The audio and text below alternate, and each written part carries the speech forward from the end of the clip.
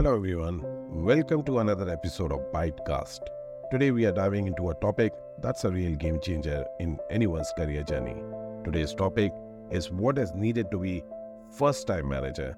So if you're a newbie on this journey or curious about what it takes to lead a team for the very first time, you are in for a treat.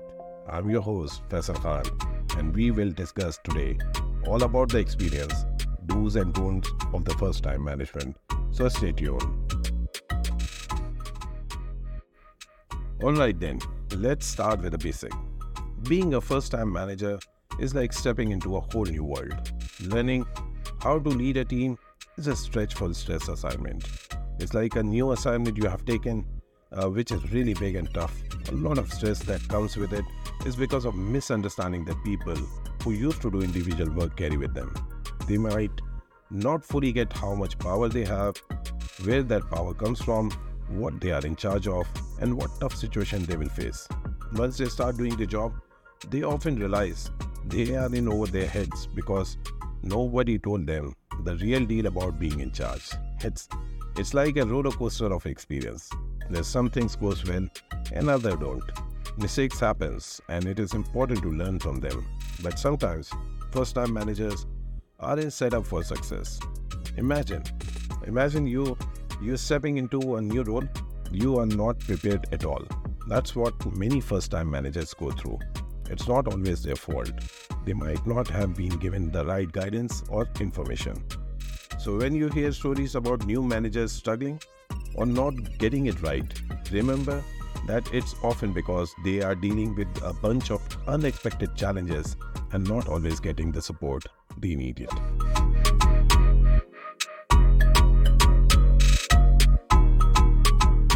Now let's talk about the common mistake which new manager does. You know what is the first big mistake they all often do? In fact, I did the same.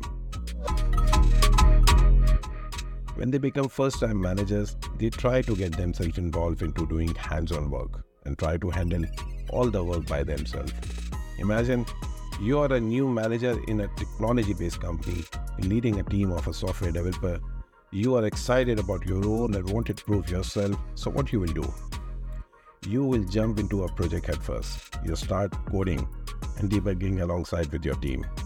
You will think that this will make you a cool manager, and impress your team that you're skillful and you're dedicated.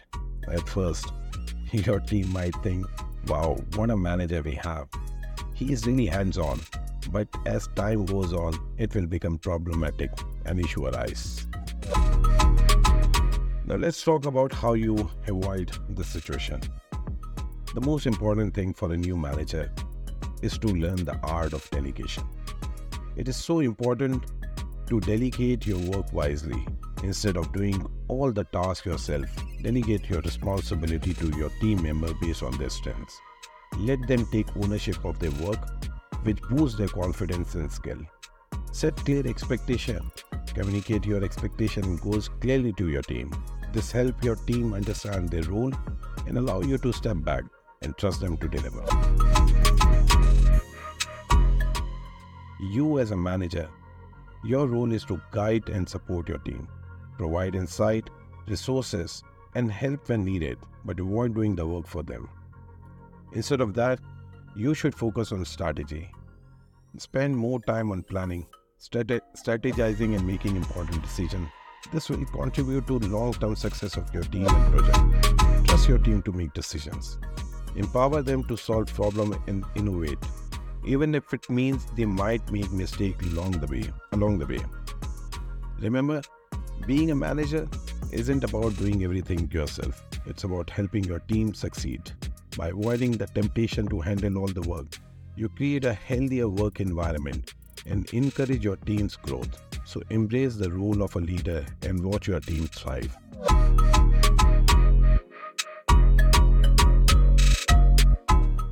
In the world of management, it is not uncommon to worry about your team members stealing the limelight, isn't it? But here's a perspective shift. Your team's success is your success. You have to believe on it. When they shine, it reflects positively on your leadership. Let's say one of your team members present an idea to higher ups and get noticed. So instead of feeling overshadowed, celebrate their achievement. When your team gets visibility, it demonstrates your ability to nurture and lead a talented group. It's like being a coach. When your players score, you also win. So when team members have the chance to share their insight with the high tiers, encourage them. Let them know that you support their growth and contribution. This fosters an environment where everyone's ideas are valued, leading to increased collaboration and better outcomes.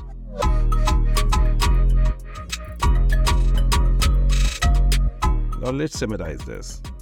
Being first-time manager is all about learning new techniques, learning openness, avoid doing hands-on work, learning the art of delegation. Being an effective manager means being open to new ideas, embracing diverse viewpoints, letting your team shine. Avoid being my way or highway, the autocratic leader. Welcome difference of opinion. Remember, your team's achievement reflects your leadership.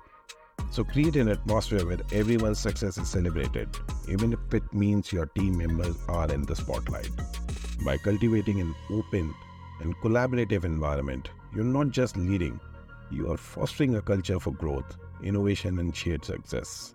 A challenging journey that requires determination, learning from your mistakes, and gaining personal insight along the way.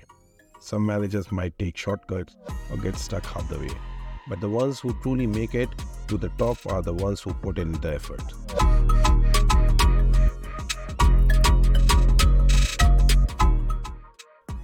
Thank you very much for listening. We'll see you in the new episode of Podcast next time. Thank you very much.